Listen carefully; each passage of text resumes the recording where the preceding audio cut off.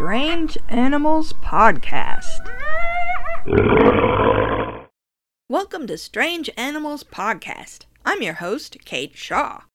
Halloween is over. We're all pretty sick of candy, and it's time to move on to something besides monsters. Something that is not associated with Halloween candy in any way, preferably. I ate like 3 bags of gummy spiders by myself this year. They were really good. Special thanks to Maureen J., who recently made several topic recommendations. One of her suggestions in particular is taking me down various research rabbit holes, which is a lot of fun, but means it'll be a while before that episode is ready. So in the meantime, let's learn about one of her other suggested topics, vultures. Vultures are divided into 2 big groups, Old World and New World vultures. The 2 groups are related, but not very closely. Today we're only looking at 2 Old World vultures.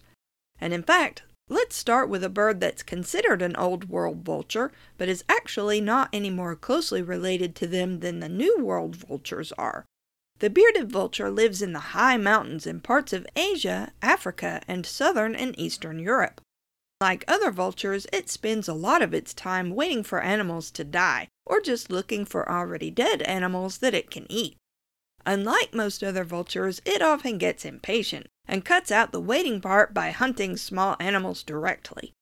It especially likes tortoises. Like golden eagles, the bearded vulture will scoop up a tortoise, carry it way, way up high, and drop it. Then it coasts down and eats the smashed tortoise. There are stories where the bearded vulture will also sometimes attack larger prey with its wings, driving the animal over a cliff where it plunges to its death. This is a hardcore bird. To add to the general air of all bearded vultures secretly being members of Norwegian death metal bands, they also wear corpse makeup. I don't mean the bird's ordinary coloring, although it is pretty impressive. Unlike other vultures, it doesn't have a bald head. Adult birds have white heads with a black band from the eye to the base of the bill that continues in a sort of mustache hanging from either side of the bill. The rest of the bird is dark gray, brown, and cream-colored. No, I mean the bearded vulture actually rubs soil and dust containing ferrous oxide on its body to stain the feathers a rusty red, apparently because it just likes the way it looks. Researchers think the color is a status symbol. A bird that has the time and energy to spend hours preening red dirt into its feathers is a bird that has its life nicely sorted. It also indicates to other bearded vultures that this bird has a big territory and knows it very well, since the dust bathing is done in secret, so other birds can just stay out. But let's face it, the most metal thing about this bird is what it eats.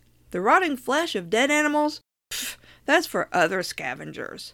Most of the time, the bearded vulture doesn't pay any attention to meat. It just wants the bones.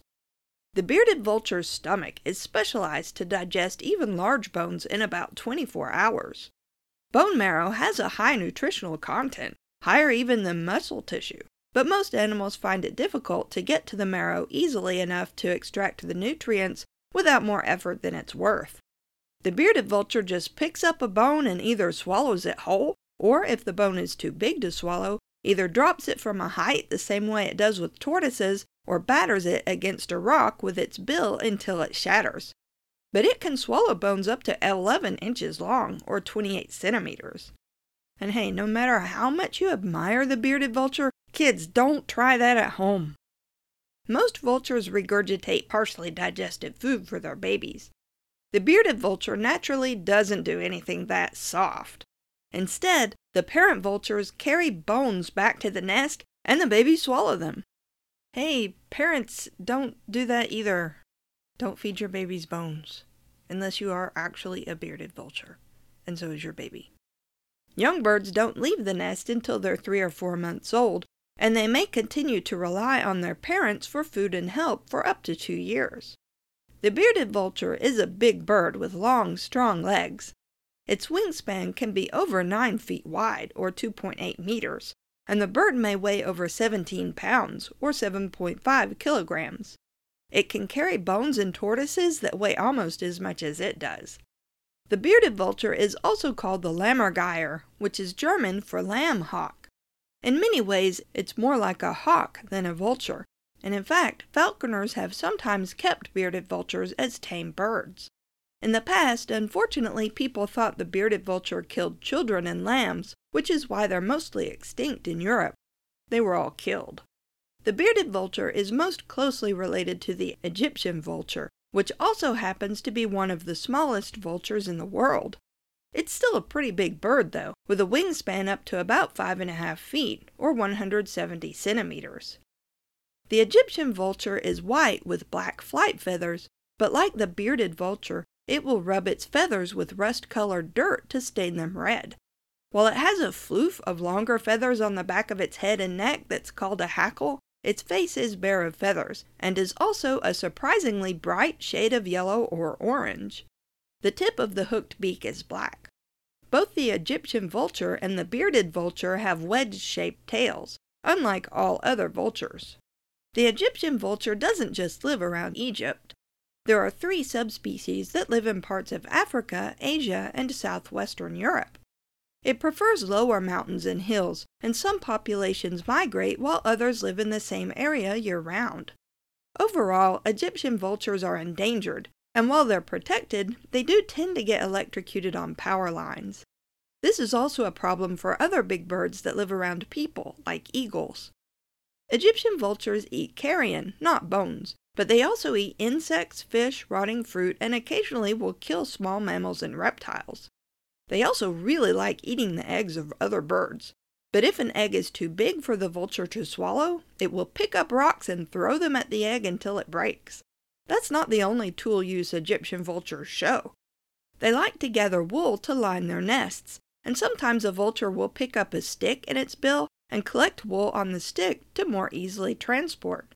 That's pretty sophisticated in the bird world.